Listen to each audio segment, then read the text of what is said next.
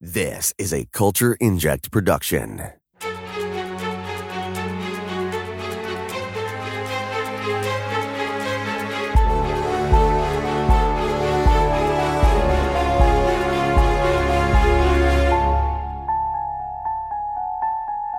This week we're reviewing and analyzing the first episode of The Nevers.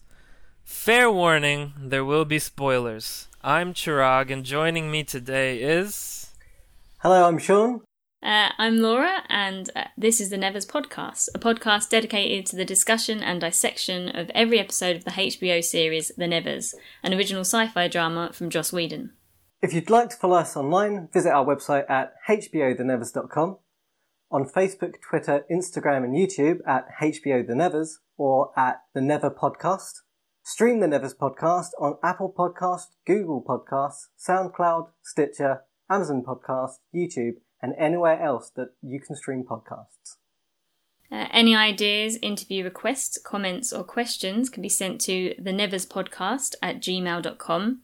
You can please also rate and review our podcast as it helps us move up the charts and get seen by more eyeballs. Okay, now, for some very professional housekeeping, I'll go ahead and read the synopsis for you guys. This is the first episode called Touched. It airs April 11th, 2021. So 3 years after an inexplicable event suddenly equips them with extraordinary abilities, Amalia True, Penance Adair work to protect their kind from widespread, deepening antipathy. Meanwhile, Police Inspector Frank Mundy, played by Ben Chaplin, investigates a string of murders at the hands of a reportedly touched and highly dangerous serial killer named Malady. And I'll start us off with the cast and crew. So we've got Olivia Williams as Lavinia Bidlow, Laura Donnelly as Amalia True, Eleanor Tomlinson as Mary Brighton, James Norton as Hugo Swan, and Nick Frost as the Beggar King. Also, we have Elizabeth Barrington as Lucy Best, Ben Chaplin as Frank Mundy, Amy Manson as Malady, Pip Torrens as Lord Masson, Dennis O'Hare as Dr. Edmund Haig, and Anna Devlin as Primrose Chataway. And we have the amazing Tom Riley as Augustus Bidlow. We have Rochelle Neal as Annie Carby. We have Kiran Sonia Sawar as Harriet Kaur. Anne Skelly as Penance Adair. Viola Predijon as Myrtle Haplish, and Zachary Momo as Dr. Horatio Cousins, written and directed by Joss Whedon. Okay. Initial impressions, you guys? I really liked the show, first of all. I was kind of worried that I was going to really be excited for it, and then it was not going to be as good as I thought that it was. I really liked the relationship between Penance and Amalia. They're just like this awesome little duo. Just the whole episode as a whole hit really hard in all the right places. And I wasn't sure with the ending to start with, because I was kind of like, oh, this is strange to be given everything, like told everything almost at the start. And then I watched it again and I was actually like, oh no, I do like this. It's interesting, yeah. Yeah, I totally agree with you. The fact that they gave us some kind of closure, it felt like I don't know, I haven't seen the second, third, or fourth episode yet. HBO shared with us the first four. I've only seen the first one to preserve my integrity as an audience member, but it felt kind of like a very like a wholesome meal on its own, this first episode. Like, I felt satisfied. If I had never watched any of the other Nevers, the first one on its own was very filling for my stomach. Anyways, Sean, you have any initial impressions? Yeah, well, as a Joss Whedon fan, I loved it. Absolutely loved it. And it was quite unpredictable as an episode, which that doesn't happen a lot. And it was nice. It was quite refreshing. And I mean, my favourite part was the opera, the bit at the opera. It was, yeah. I mean, Malady's entrance. Oh yeah, that was incredible.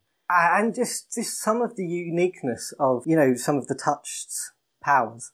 It was very different to what you would typically see in any other kind of program. And there's been a lot, different programs that have had people with special abilities, but there was just a slight, difference with these, especially. I can't think of anything off the top of my head that I really didn't enjoy, you know? Yeah, I mean, this episode is really a 10 out of 10 for me. Mm.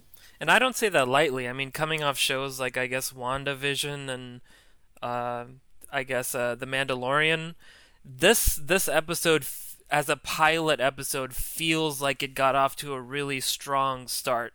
Like, even when you go back to the pilot of Game of Thrones, it's almost like, I mean, if you take this show in a vacuum, I think it comes out much stronger than the other ones. And this episode in particular is so juicy. It's like a piece of gum. It just gives and gives and gives, and you know, and I feel like my jaws are gonna get tired from masticating. But here we go. Yeah, no, we said that as well. I said that it was a very strong first episode, because a lot of shows are like, oh, you know, the first one's a bit slow. It takes some getting into. But I feel like this show's really, you can jump straight in and it's entertaining. I feel like the pacing is really good as well. It gives you just the right level of excitement and intrigue. It explains everything in a way that it's not too vague, but also not too in-depth that you're getting bored. Oh, yeah. But I think that'll go into the overall structure. So if we go on to talk about the story and writing, yeah, I mean, my initial thoughts on the story is that kind of thing. I think a lot of people are, is it just, you know, Victorians with superpowers, and is it going to be like that flat? But no, I don't think it is. It's, you know, it is Victorian London, which is already just very cool. And then superpowers, but you're not sure where they're from. And then obviously at the end of the episode, is it aliens? That's, you know, that's what we're thinking now. But so there's so many places that it can go from here. You do mention superpowers, and I wanted to just say this straight off the bat.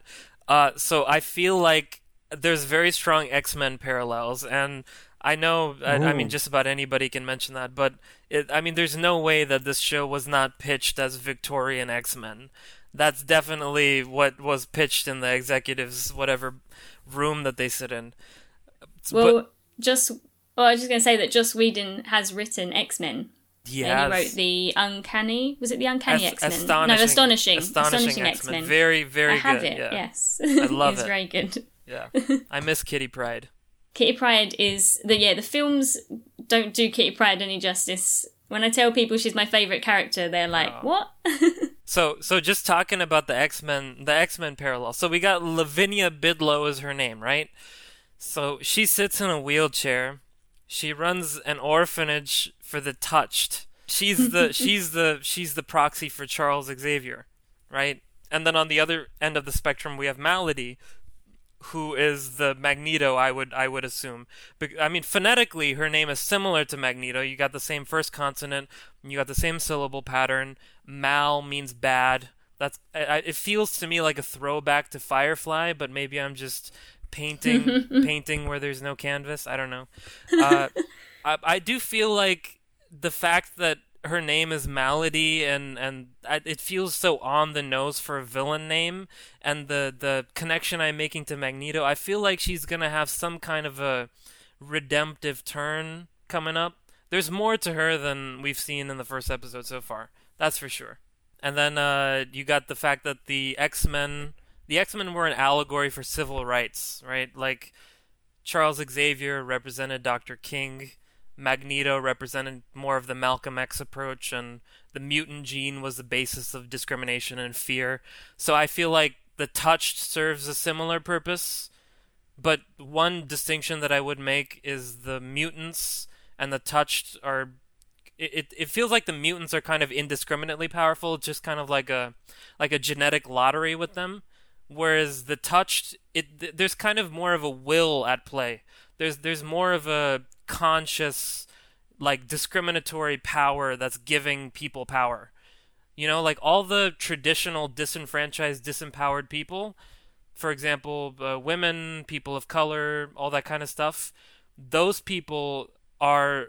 those disempowered people are literally empowered with abilities.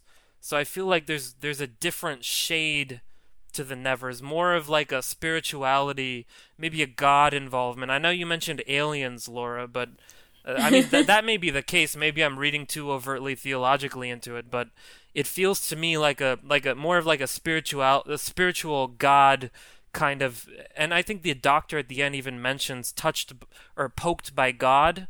So the impression that I got, the event, the touched event, the act of God, seems to me like a catalyst for change. And change is like a big theme, like a harbinger for what the future can become for humanity, what it means, what it needs to become for humanity, you know? Like David Bowie says, changes. Yeah, no, I think definitely different. Yeah, I said earlier that they all seem to have powers that are toward their personality or their strengths already. Yeah. You see in the opening and the ending, that's the same scene of the 3 years ago. Okay. You see little bits of their lives, and that, you know, the singer going to audition for the show, she gets the voice, and then, yeah, and obviously the God alien parallel, I don't know, because it's one of those things, it's back in a time when nothing out of this world had been seen before. But I definitely think, yeah, there's definitely more to Malady, like you said. But I found the show very easy to understand. There was a very long scene, well, it wasn't long, but it was very dialogue heavy with all of the men in the boardroom. Oh, and yeah. With the time turners, the hourglasses, and they seemed like this really important. And we were discussing I don't know whether this was something that was used in meetings in real life, whether it's like this is how long you get to speak, but they seemed to focus really heavily on it. And Yeah. I'm just, so that caught my intrigue. I actually have a point to make on that scene. I fell madly in love with that scene. So first of all, if we're talking the Parliament dudes discussing the touched, right? I liked the little dialogue bit and now we're talking about the story and the dialogue, where Lord Messine is his name, I think, played by Pip Torrens, Lord Messine. So he kind of relates the event of the touched as a direct attack on the Empire. And one of his fellow peer Parliament dudes asks him, so this attack is expected to come? And Lord Messine replies, it came 3 years ago. And then they read off the date that this event happened. This kind of notorious paradigm shift, like a historic moment, the 3rd of August, 1896. And Lord Messine responds, a Monday. A bit grey. I loved that. When he said a Monday, I loved that. Like, I loved how he kind of just undermines the specialness of that day. He just kind of dismisses it.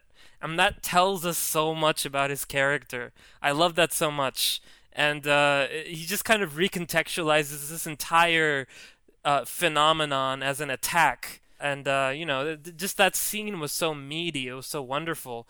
And I know I'm talking a little bit too long, but you talked about the hourglasses being flipped.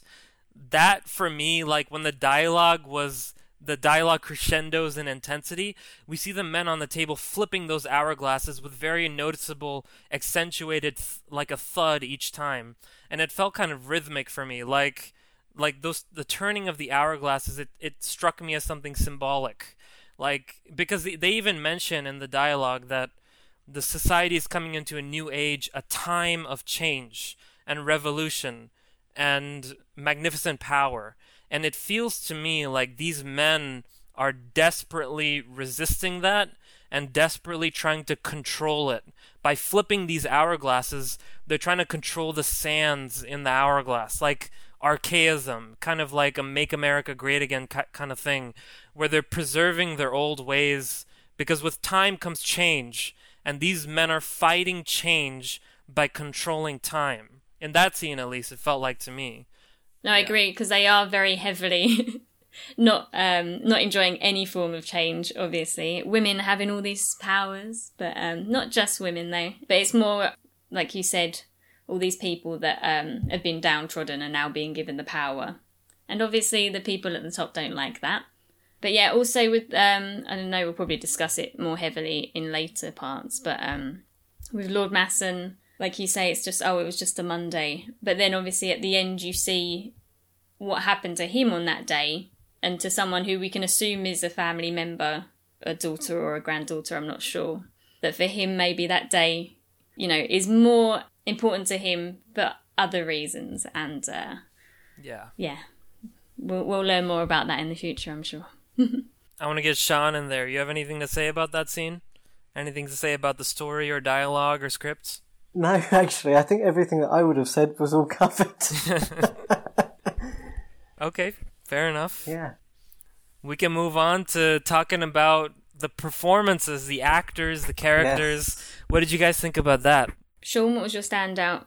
Well, I loved Melody, and the performance that Amy Manson played, like, it was just so incredible. And again, it's that whole unpredictable nature that I love about everything, and her unpredictable nature. It was just so, there was highs and lows everywhere, and you didn't know what to expect, especially in her entrance. I mean, the poor supporting artists in the background, they looked absolutely shocked. I think that intenseness came across in that opera scene, and it definitely comes across over the screen.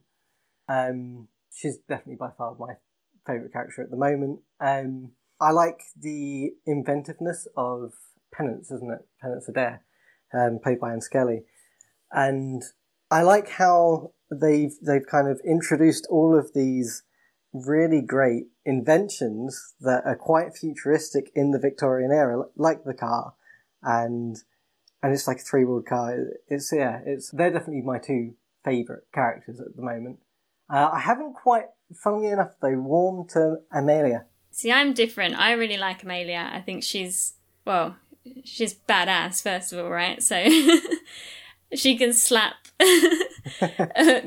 7-foot dude who's attacking her like it's nothing. She is fantastic, and she's strong, and she knows what she's doing, and her purpose, seemingly knows, this is her purpose and this is what she's fighting for. And her relationship with Penance is fantastic. I love them as a duo. I think they're great. It's so funny. And they're definitely probably the highlight of the show for me. But I was actually one of the extras on the back of the stage in the opera scene. And I can tell you for a fact that, Amy Manson, wow, that performance she gives is fantastic in the show. It came across so great. But being there on the day, and it didn't matter how many times we did it, she was just on point. She was fantastic, and it was scary as hell. Oh, for real? So you were an extra in that scene? Yeah, I was one of the opera people in the background, and it was such a great week. If I can ask you a question about that experience, how many times did she run through that scene? Because it's kind of like a soliloquy. Yeah, I'm trying to see. So we did that. It took 4 days to shoot that bit. That whole scene. So there was a bit that wasn't really even used. Obviously, a lot ends up on the cutting room floor. But, that was probably a good, few hours of that on and off, Wow. Don't know how many times exactly, but every single time she did it, it was that powerful. Yeah, she hit it out of the park. I gotta mirror what Sean was saying when it comes to Melody and Penance. First of all, Melody, she really, for me, embodies that broken poetry. In that scene that we're talking about, she gets to literally perform on a stage and tell the world all of her crazy feelings. It reminds me of Avengers 2, where we are first introduced to Ultron, and he monologues on that stage, and he tells the Avengers why they suck and all that type of stuff.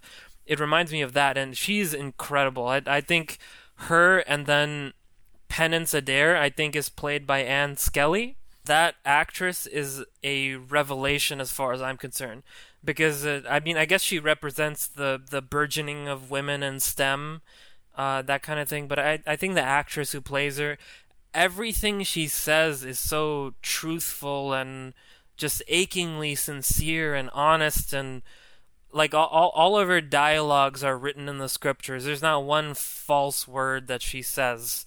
I I fell in love with her character. Her character is inspiring.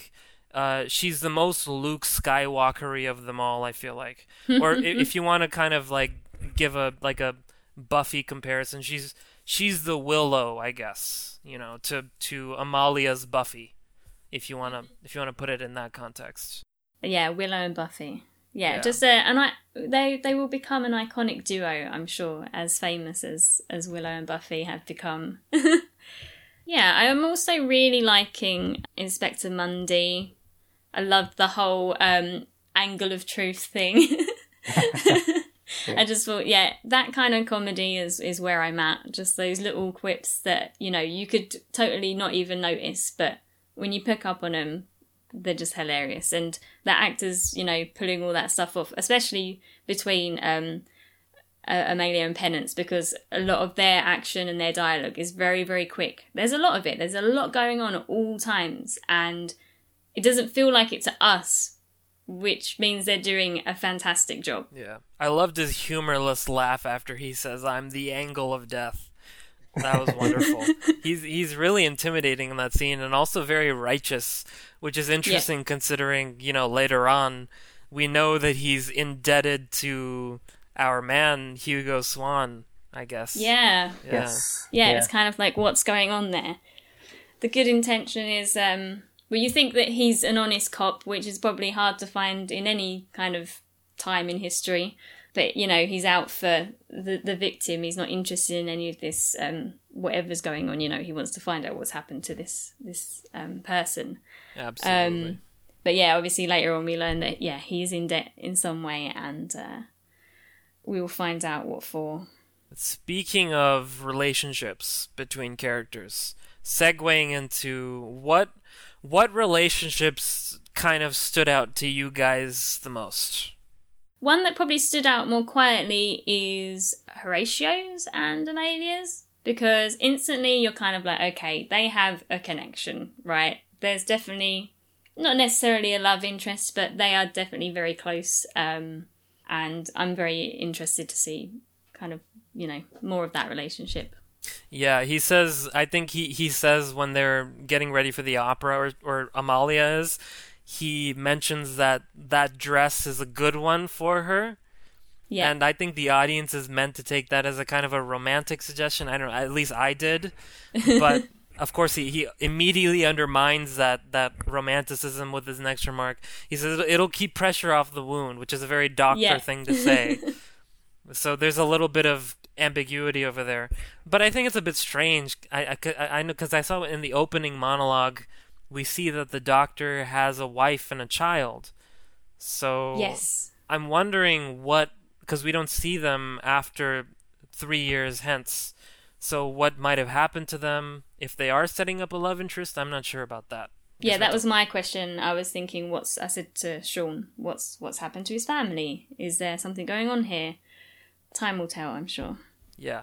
I know we already talked about Amalia and Penance, but did you guys have any other thoughts on that? Because I certainly do. I feel like that's the heart of it. Of the show? Yeah, of the show. Amalia and Penance are kind of the 1 and 2 punch, like you said, the dynamic duo. Yeah, I think it's a show with a lot of characters thrown at you all at once, which is good because I think it's nice to just, like I said, the show doesn't over-elaborate on any particular thing. It kind of gives everything to you at once, but it's not overwhelming, so it's done really well. We meet a whole lot of characters. But yeah, they are definitely, for me, the heart of the show. I think you see how much they both care, obviously, for everyone at the orphanage and just life in general, and how they want everyone of the afflicted to be, accepted into the world. Yeah, I just love them. I think they're so natural together in terms of acting. Absolutely. They just really, really fire off They really gel, another. Yeah. I don't know if you guys noticed this, and I don't know if the audience noticed this, but I noticed kind of like a refrain, a recurring piece of dialogue between Amalia and Penance. The very first piece of dialogue in the entire show, Penance says to Amalia, she says, "Mrs. True, you look very fine." And I noticed that's been kind of like a repeating motif, because the first time we see them interact, Penance says to Amalia, "Mrs. True, you look very fine." And she responds, "I think so too." And then before the opera, we see Penance say that again, "Mrs. True, you look very fine." And Amalia responds, "I think so too." And then in the very end, when she kind of discovers Amalia beaten and bloodied and having lost the fight, and she says it again one more time. She says, "Mrs. True, you look very fine." This time a little kind of a bit stuttering on herself. But this time Amalia doesn't respond with "I think so too." And I think that's the moment where the show really tells us the truth about what Amalia what she really thinks of herself. Like it shows us that she doesn't think that she doesn't agree necessarily. And it also, I think, shows us that regardless of what Amalia thinks of herself, Penance will say, "Mrs. True, I think you look very fine." So to me, I sensed a bit of almost unconditional love between the two characters. It's very palpable, and it's very endearing to the two of them. It felt very beautiful to me, almost poetic. The fact that it had a 1, 2, 3 act 1, act 2, act 3 payoff to that line of dialogue. I really enjoyed that part. She's also almost like Amalia's conscience when they're talking about going and I might have to hit someone, or he had a shotgun. That just that little bit is great. Yeah. It's like, oh well, okay. But she just very much doesn't want violence and that. But obviously that's how Amalia's got to take hold of the situation sometimes, because she's got to look after her people. Oh, the bit in the carriage where the Beggar King has got the knife to her face and she says, "It's all right, it's not my face." That line's got me so many questions. What does she mean? I loved that line. Sean, you got any thoughts? Well, I definitely do want to see the relationship between Amalia and Penance more. I think because I haven't quite warmed yet to Amalia, I'm still kind of a bit unsure on it. But I definitely think, there is, as you both said, the unconditional love. That is very transparent, and it just comes across. And I think it's not even a case that Amalia needs the support from Penance, but it's the fact that she's always there to give that support. Yeah. And I think that will show their kind of dynamic duo type. And then as far as the scene in the carriage with the Beggar King is concerned, I think even going a little back, Amalia's flippant attitude towards the Beggar King is so interesting to me, because the Beggar King is feared by everyone else, almost in like a Reaver-esque way. He's kind of like notorious. I mean, I guess the better Firefly corollary would be Badger. He's like a scary Badger, but it's also Nick Frost, so I can't help but love him. But it's so strange to see him in this role. It is because you're used to seeing him, play mostly comedy, and he's, the friendly nice guy, and now and it's great to see. It's really great to see him get to play at this. Love Nick Frost, but I gotta say, Amalia's lack of fear, it feels kind of like an extension of, and trigger warning, it feels like an extension of her suicide attempt, where she's kind of reached a level of fuck all. It's like she kind of, when she leans her face into the blade, it reminds me of the Buffy scene where Buffy bares her neck to Angel. There's like there's a fearlessness of death there that can only come from having been intimate with death. Like for Buffy, her intimacy with death was quite literal with the Angel relationship. For Amalia, it's explicit too, like from her widowhood. And when she says, "This isn't my face," that to me is so clear that there's a deeper anguish hidden behind the smile and the normalcy of her face. Like that's kind of a facade. There's something behind that. There's there's a truth to her that I think is only revealed to us in the very end when a penance discovers her after her defeat. Anyways, that was my take on that kind of scene. I love that scene. And on the same kind of sense as Melody's kind of entrance, there's that intensiveness from the performance actually given by her. I think that it comes across because she is standing up to this feared figure. And again, like you both, Nick Frost, I mean, I love his work, and he's always surprising me with the roles that he's playing. Again, that whole kind of scene in itself, it's just so intense, so perfectly and well executed. It's almost like, the same sort of craziness as Melody, but more controlled in more of a controlled manner, I think that's similar to like the X-Men parody that you were talking about earlier, because I feel like both Magneto and Xavier want the same thing, right? They want a world where humans and mutants live together. But they both have such separate, one's radicalized and, just this is the only way we're going to get it. And the other one's trying really hard to just meld with the world and, do it the way the humans want it, essentially, to be as quiet and nice as possible. But I think with Melody, it's hard, isn't it? Because we don't know what's going on in her head, because she's, from the end scene, we see that she's the only person that remembers what happened. And everyone's obviously just said, you're crazy. But she knows the real truth, or at least what she saw. And that must be really hard, to not have anybody else see or believe what happened. Totally. Yeah, and I have an essay to say about that. But before we get there, I was going to say, I want to talk... Yeah, we can talk about that for 3 days. But before we get there, I want to talk about Augustus Bidlow and Lavinia Bidlow's relationship. So I noticed a little piece of dialogue, like a little Whedonism that I loved in the conversation between Hugo Swan and Augustus Bidlow.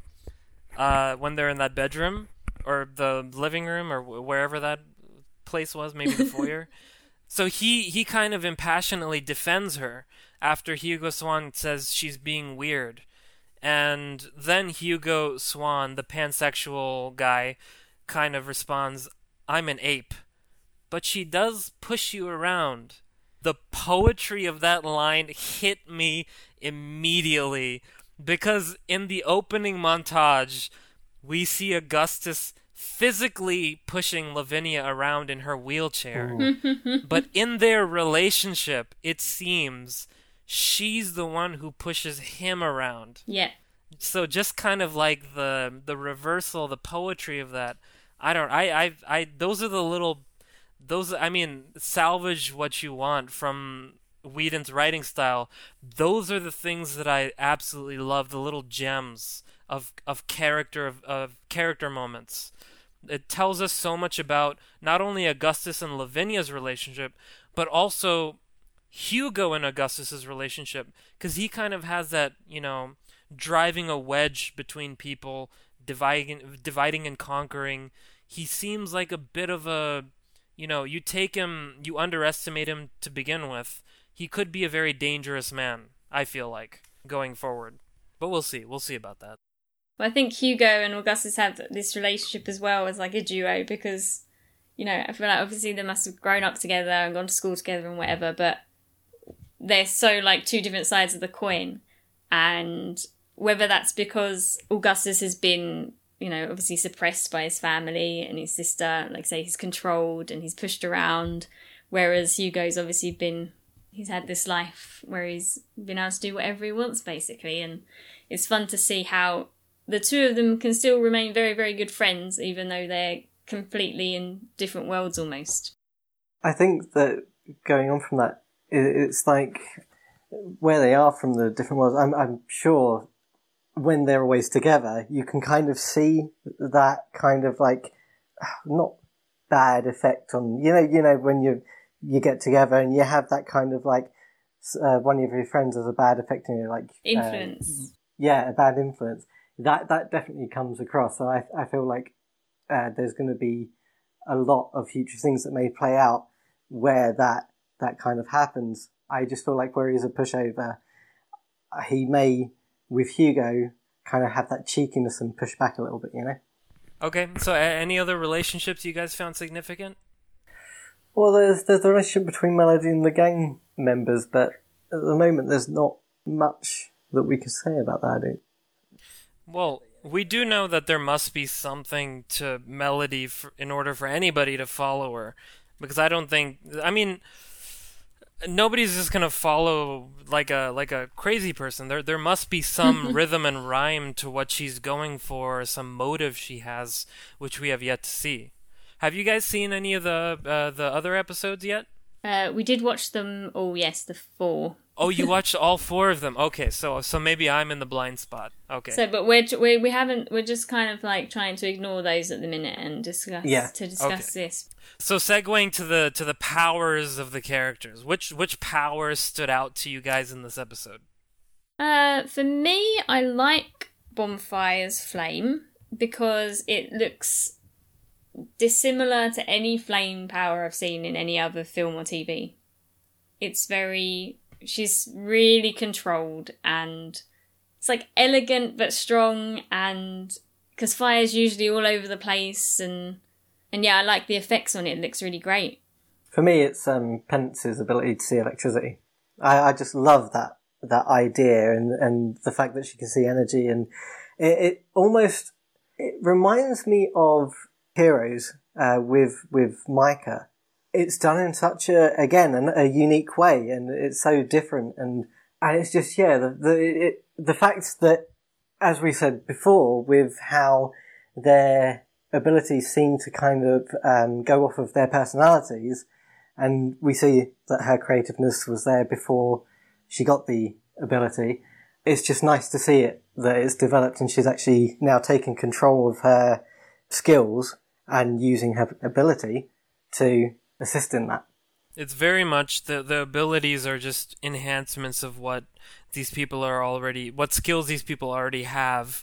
She must have she already had a kind of adeptness with technology and inventiveness and that type of thing, and I just love how her character's kind of looking up at the horizon. I mean, we see that in the beginning shot. She's kind of looking at the horizon, and she's inventive and creative and building new things, and she's really the standout for me. But in my opinion, the character, I think her name is Mary Brighton, right? The one who has the ability to sing in that kind of way.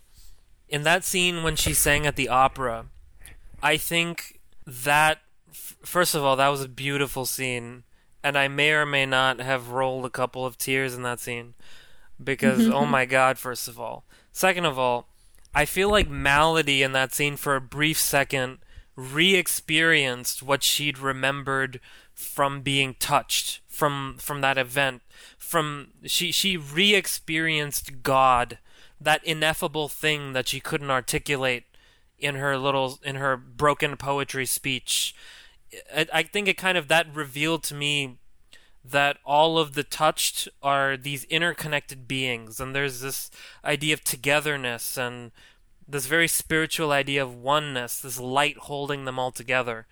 And for me, Melody's crime in that scene was trying to take individual ownership of that feeling by kidnapping Mary Brighton. I think she refers to her as the angel. She kind of makes a lot of theocratic references in that speech she gives on the stage, one of which being that she experienced God and everybody in the audience turned their back on him, and the first scene that we see when she appears is her killing the devil.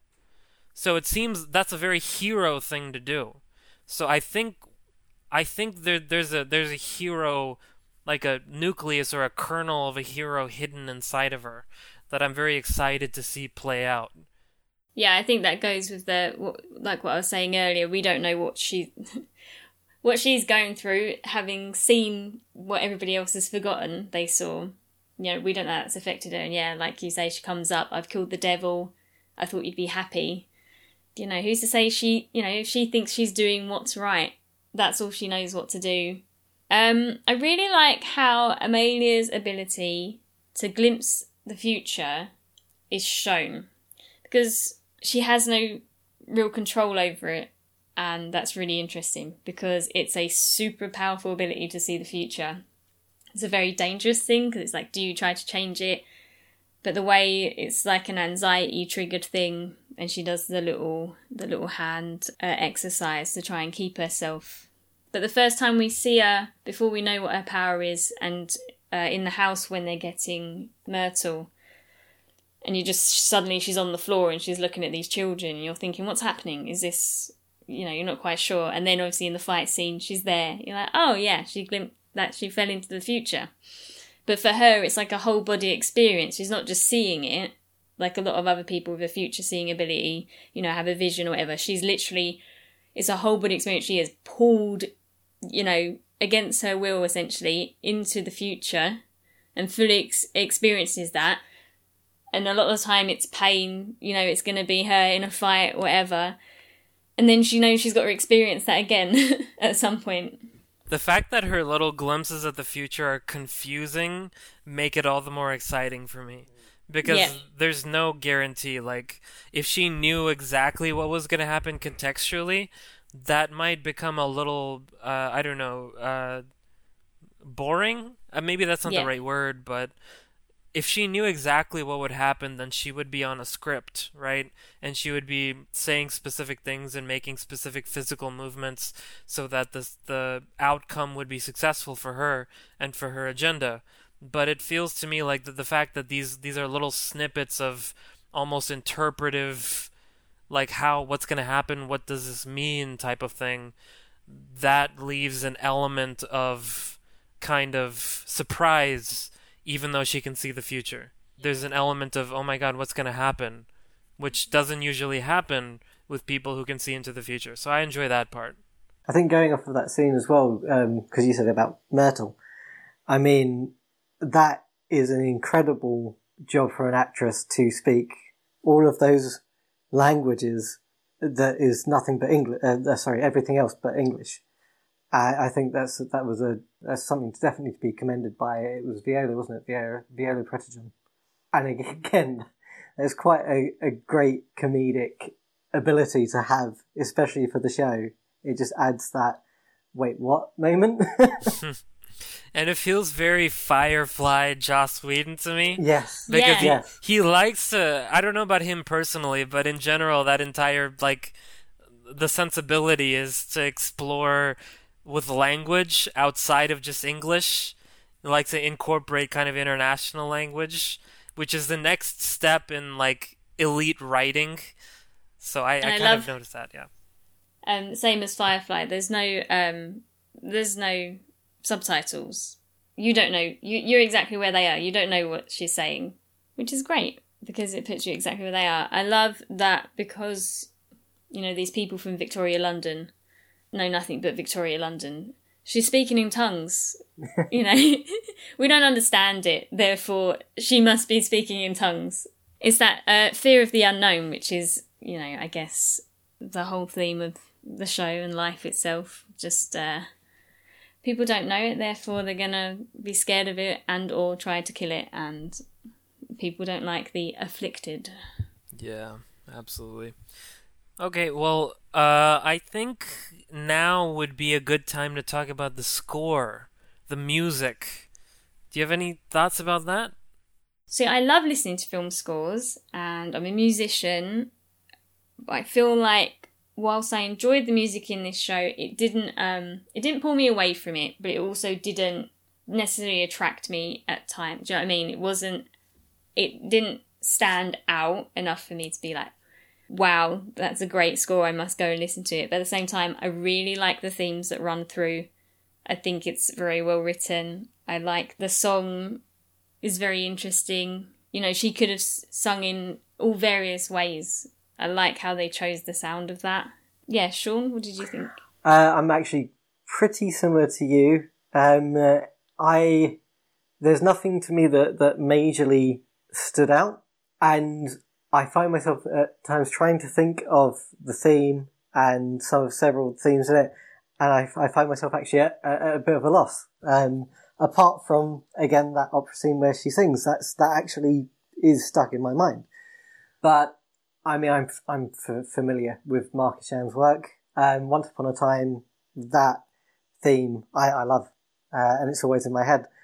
But yeah, at the moment, this particular theme, it's just not quite there for me yet. I was just going to clarify with, like, I think it's really good. It sets the scene every time they, whether it's a fight scene or they're just going through Victorian London. I think it's perfectly good and interesting. So I enjoy it, and I know that it will probably continue and be great throughout the season. But I don't know, maybe I should just sit and listen to it, aside from the show, to see if it grabs me more on its own. I think that's definitely something that I want to do. I guess it must be doing the right job, because you're not watching it and going, oh, that doesn't work with that scene. So it must be actually, working well. It's just, nothing that's too outstanding as of yet. I'm glad both of you guys qualified that, because I was about to jokingly agree with you, like nails on a chalkboard. I was going to say I hated that, but no, I feel the opposite, and I know it's kind of sounding like I love every inch of this show. I promise it's not, because my standards are on the floor, but I think for me at least, it felt to me like the score was sweeping when it needed to be. It was upbeat when it needed to be. It was beautifully melancholy also when it needed to be. And like in the very end, when all of it was coming together and the event was happening and the magic was being dispersed and all of that really musically got to me. And I feel like Sean mentioned, that it doesn't necessarily, like, the good thing about a score is it shouldn't be noticeable in the quiet moments or in the kind of the normal generic moments. It should just be something accompanying what's happening. And if you notice that might be actually a fault. But when I did notice it, it felt significant to me, and it feels like a score that I might be able to work to or study to or something like that. And at some point in the working and studying, I just I feel like tears rolling down my cheeks while I'm mopping a kitchen. Like it feels like it's moving in the right moments for me, at least. Yeah, I really enjoyed it. Yeah, I think it was. I think it's a great score for the show. I think that it's it nails it. I just don't know if I would sit and listen to it.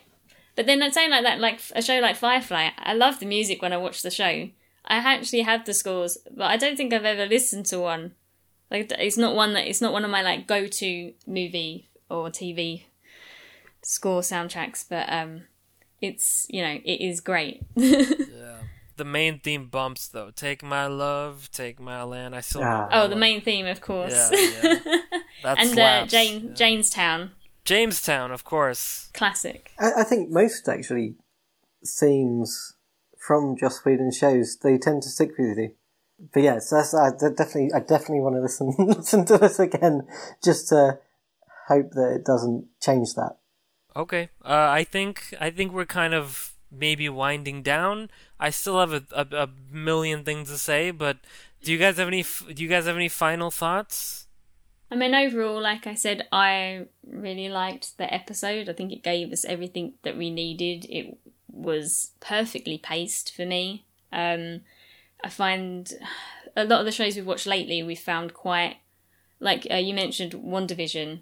I found the first 3 or 4 episodes at least to be quite slow. And it was nice to just be thrown into a TV show, given, like, bombarded with all this information and characters, but at the same time not feel overwhelmed by it. So the pacing and the way it was written and filmed was just perfect for me for the first episode, yeah. Great pilot. Yeah, I've got to agree. I also think it was great. I, too, am quite So with shows, because I find shows quite predictable, I've got kind of the same mindset as the writers that tend to write them. Because this had that unpredictable nature, I found myself more dug into the show than I think any show that I've watched in the last 3 or 4 years.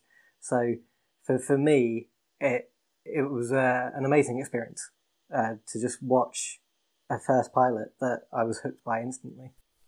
I wanted to mention, and I think maybe we haven't talked about this yet, but the opening montage we see with all the new characters kind of living their lives like it's a normal Monday, I think it was mentioned.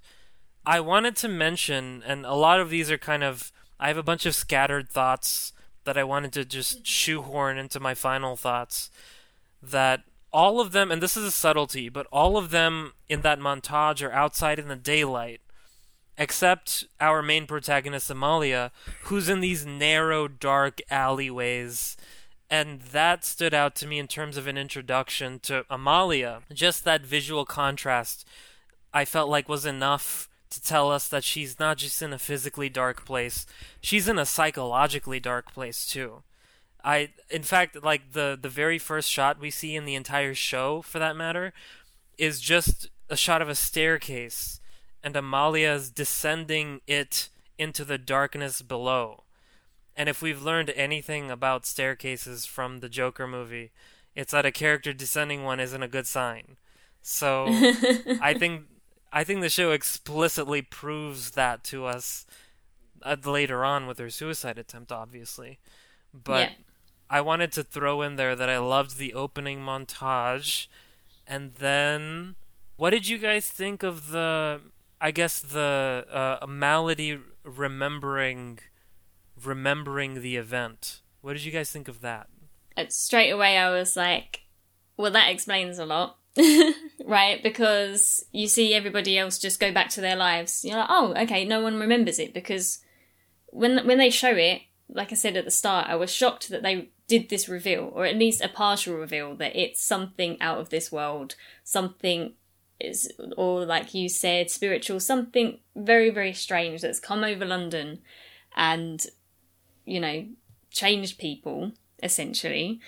We don't know why, we don't know where it's from, we don't know what it is.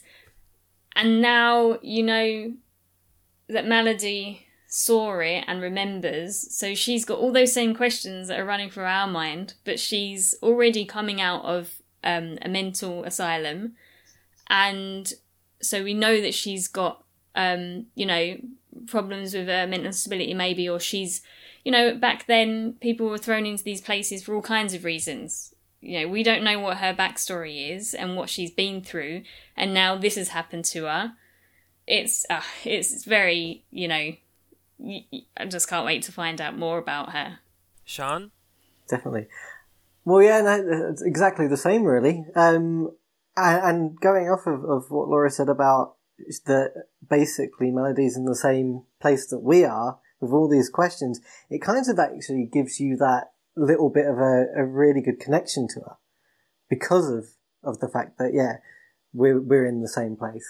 And it just opens up such a can of worms, really, doesn't it? And so many questions. And that's why I want to watch the next episode.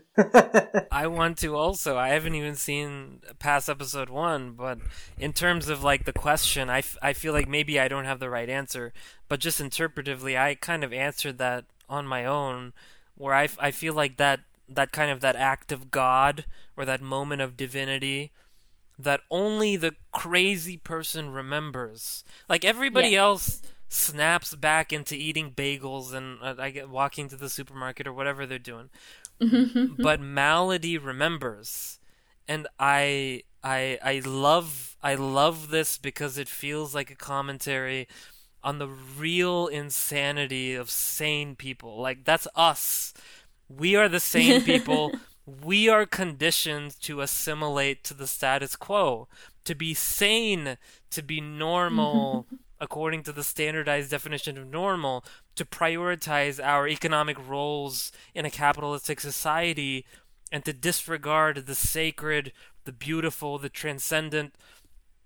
We're kind of almost trained to not see what's in front of our own eyes.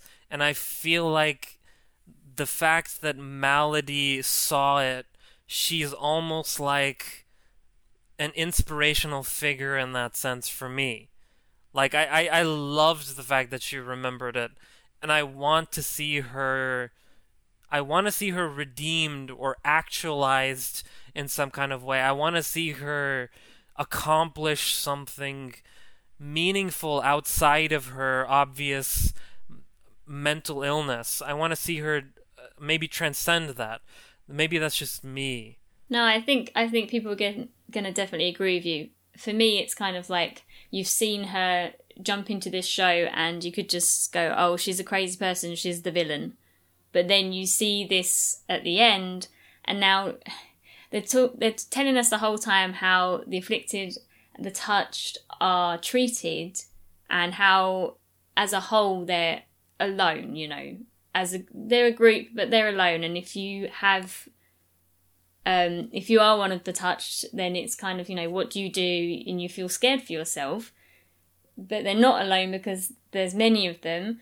Malady is really alone because she's not just one of the touched, but she's the only one that remembers. So she's not just got this affliction, but she's the only one that remembers what actually happened for them to gain it. And that's, you know, just makes her a really, really interesting character. Yeah. She's arguably the most intriguing character, that's for sure. So I have a couple more questions. So for me, like, what did you guys think of we had a beginning montage.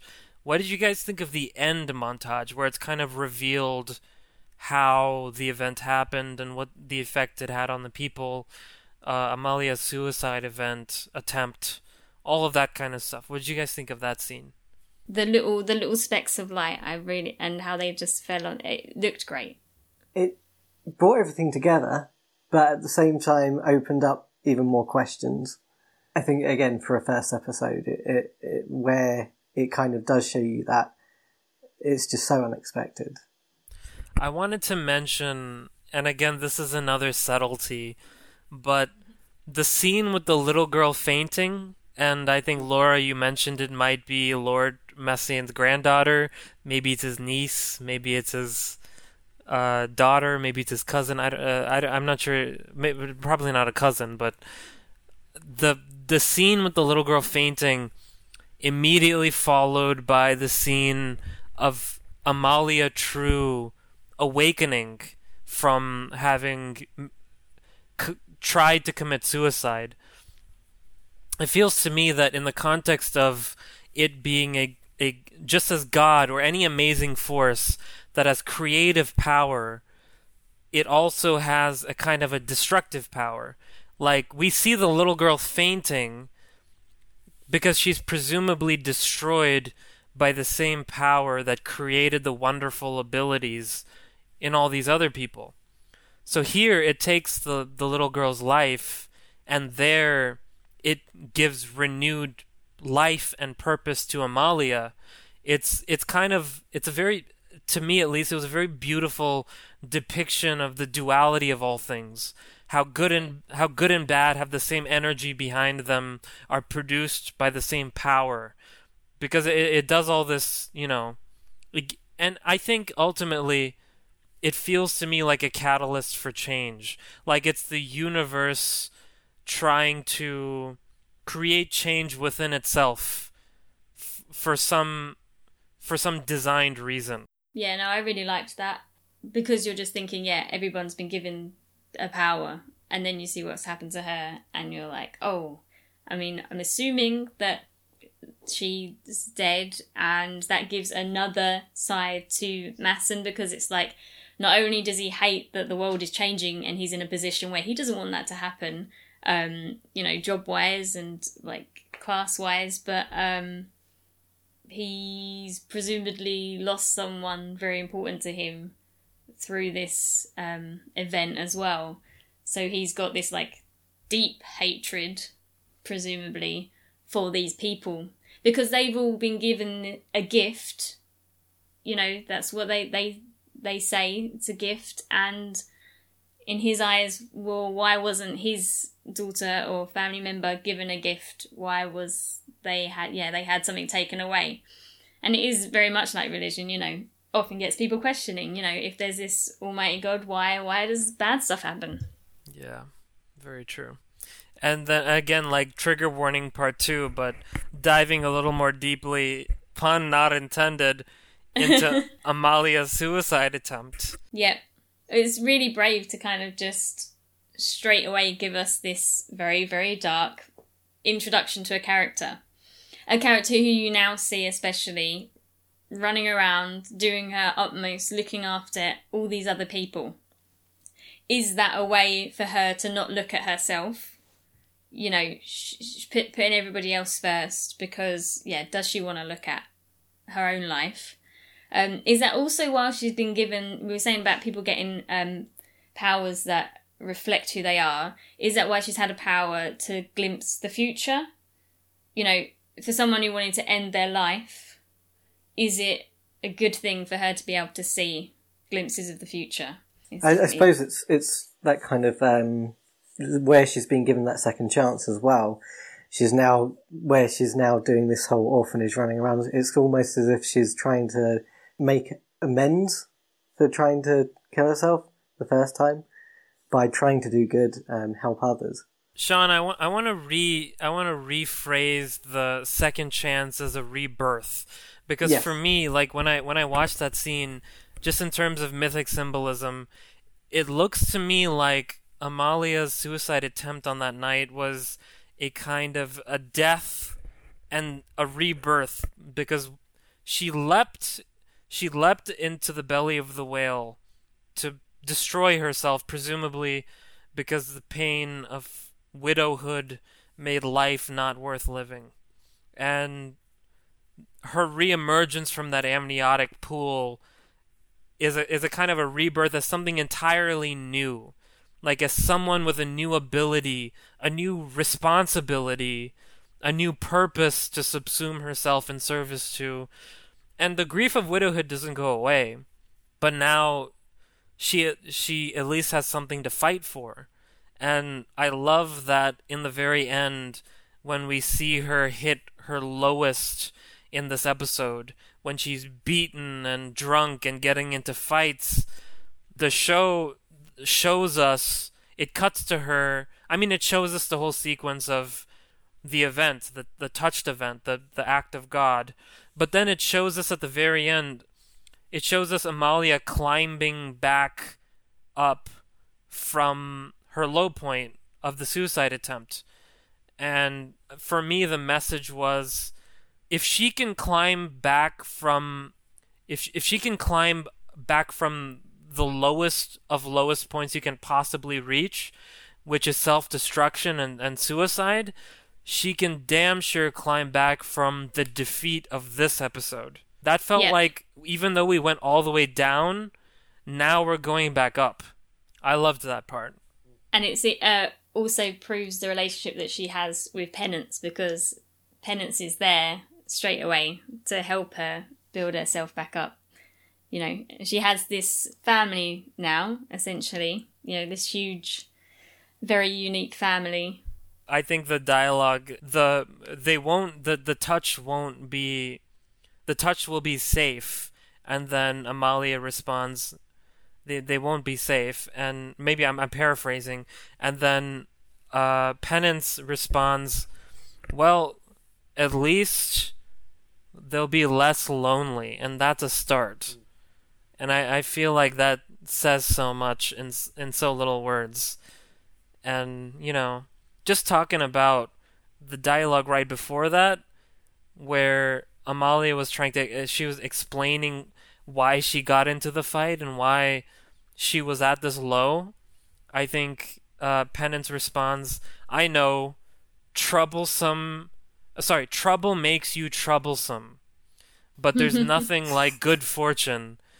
Something about that almost feels to me, and I don't know if maybe this is the elephant in the room with Joss Whedon, but it feels to me like that's almost a coded message from addressing kind of the entire situation that's going on right now of how do we deal with the fact that, you know, the creator of these of this work that at least personally I adore, but also, you know, there's these external realities where this person is maybe, you know, very flawed, has hurt some people.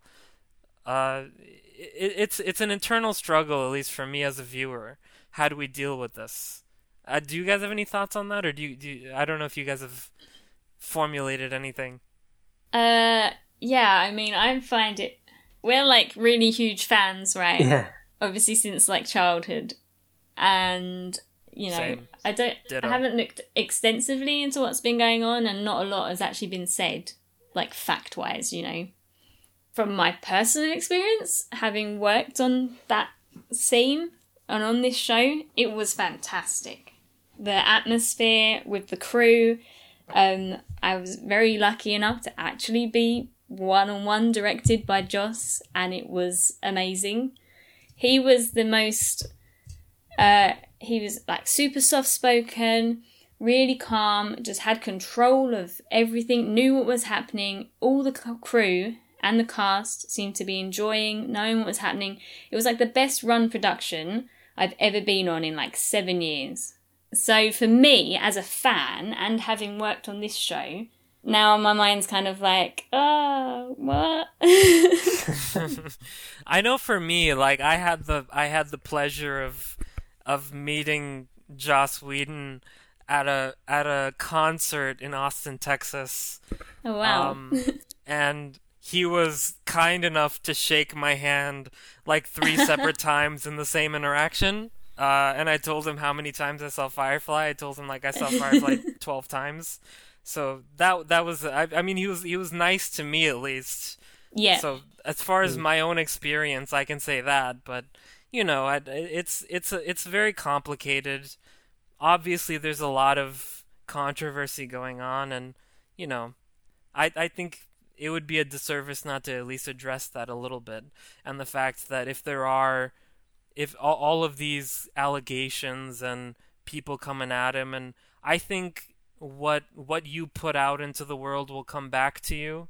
So whatever happened is coming back to him and is obviously going to impact this show. And I haven't seen second, third, or fourth episode. I saw a glimpse of some other reviews that were coming out, and they weren't all positive, which is incredible to me. Because when I take this show in a vacuum, at least in the first episode, it's just perfect. It's 10 out of 10, and I don't say that lightly. So if the second episode is a drop in quality, I don't know. But to me, I mean, it's at least something to, you know, keep an eye on. I wonder how this show is going to move forward. And, yeah, I've loved the first few episodes so much. It's that worry, isn't it? That now Joss has stepped aside. Will it be the same show? Because even with the same characters, the same, you know, storyline, if they know where the story's going for the next however many seasons, which they might already know and have planned, it's that those little, like we said, those little Whedonisms that happen, you know, in the dialogue. You know, when you could have watched that show not knowing it was a Joss Whedon show, and if you're a fan, you'd sit there and go, "That's so Whedon," and then you'd look it up and go, "Oh, it is Whedon." It's just though, and yeah, I mean, I just got Sean to watch Dollhouse for the first time. Oh, really? Yes. Dollhouse. He hadn't watched it, so we just watched Dollhouse before this come out. It was perfect timing actually. But I'd watched it. I watched it when it came out, and then I've got the DVDs and that, so I watched it quite a lot. But yeah, it was Sean's first time, and really liked it. But yeah, it's just those, you know, when you're watching a Whedon show, and definitely, you know, even if you had the same writers and the same everything, those little distinct bits of direction. Yeah, it's so distinct. So will it be? It won't have the same heart, I don't think. which is a complete shame, really, because I absolutely love everything Whedon, and I mean I stay out of all of the news stuff until I know it's all included and all the facts are 100% there. So I won't really... Well, I never have any real views. However, I am completely jealous that both of you have had some sort of encounter with Joss Whedon. I haven't, as of yet. But you never know. But yeah. Okay, I'll hook you up. Your next birthday party, he'll come over. Yeah. We've got a treat for you, Sean. He's on the show next week. Can you imagine? Well, any closing thoughts for you guys? I think I was really blown away with it. I think, as we are all such Whedon fans, it's easy to get your hopes up, and I think I tried to really try not to get too excited in case I was let down, which then meant that when I did watch it, I was really blown away because, if you set your expectations here, and it was just way up here. If I can interrupt you for just a second, like when I was watching the pilot episode, I felt like I was watching it in the middle of a tornado. I was so blown away. Honestly, like I'm not even biased. I'm just saying I was blown away. That's what I was going to say. People will say, "Oh, you're biased. You like all things Whedon. You're just going to like it." It's like, no, I can find fault. Dollhouse, I love the show and the arc, but there are episodes that are slow and not really much happens, and it's kind of like this sometimes. Firefly, not so much. Firefly's pretty solid as a TV show from start to finish. I mean, there's so much of Buffy and Angel to go through that it's there's a lot there, but this, I don't know. I think this is definitely on another level for people to enjoy that aren't just Whedon fans. It's kind of show I'm like, everyone's gonna love this. Everyone's mum and dad is gonna be able to watch this. This is like the potential of the next hit show just on TV everywhere. Not just like, oh, it's the next big HBO show. This is like, I feel like everyone will watch and enjoy this. I don't want to say anything now because that was like perfect what you said. But Laura can vouch for me when I say I'm very critical about the things I watch. He's really harsh, yeah. I am very harsh. And considering, on a first watching this, I literally had nothing negative really to say. That's something quite impressive. Yeah, I mirror you totally. Like I watch things in a very dissective way. Like I watch TV shows with a scalpel. And for me, I didn't perform any surgery. It's perfect the way it is for me. And maybe the second episode will be a drop off. Maybe it'll be an elevation. I'm not sure yet. But we'll see about that. We'll see the next one, I guess. Unless you guys have anything else to say. I think that's well and truly dissected. I think that was good. So the HBO has launched the official Nevers podcast for the Nevers. It's called The Touch Base, The Nevers. It's hosted by Rooster Teeth's Barbara Dunkelman and Jessica Vasami. They'll have interviews with guests from the show, speculate about what will happen next, and more. You can find them on Apple Podcasts, Spotify, and wherever you get podcasts. So check them out. But obviously don't forget about us. And wrapping up, so just a little podcast plug. Find us on Apple Podcasts, Google Podcasts, Stitcher, SoundCloud, Amazon Music Podcast, YouTube. We're everywhere. We're omniscient. And for more Nevers-related content, you can visit the web at hbothenevers.com, Facebook, Twitter, Instagram at hbothenevers, and at HBO The Nevers Podcast, and at HBO The Nevers Podcast without an A, because that handle wasn't available apparently on Twitter. Comments and questions you can email to theneverspodcast@gmail.com. I would like to thank Laura and Sean for joining us, and I would like to invite them to go ahead and plug their own social medias. Yeah, I mean, if you would like to follow me and my many geeky endeavours, and also being an extra like I was on this show, you can follow my Instagram, which is LauraJP1721. I don't do a lot of social media, but I do have a Instagram account for my videography company. So if you would like to follow X Motion Studios, that would be great. And I'm Chirag, and you can find me on Twitter at Mayan Mailman. So I have no association to the Mayan people, but I was very young when I came up with that handle, and I don't have the heart to change it. It's just alliterative. So you can find me there if you want to, or if you don't want to. I don't tweet anything important. You can find me on Instagram at ChiragM90. And until next time, this has been the Nevers Podcast. Thank you very much.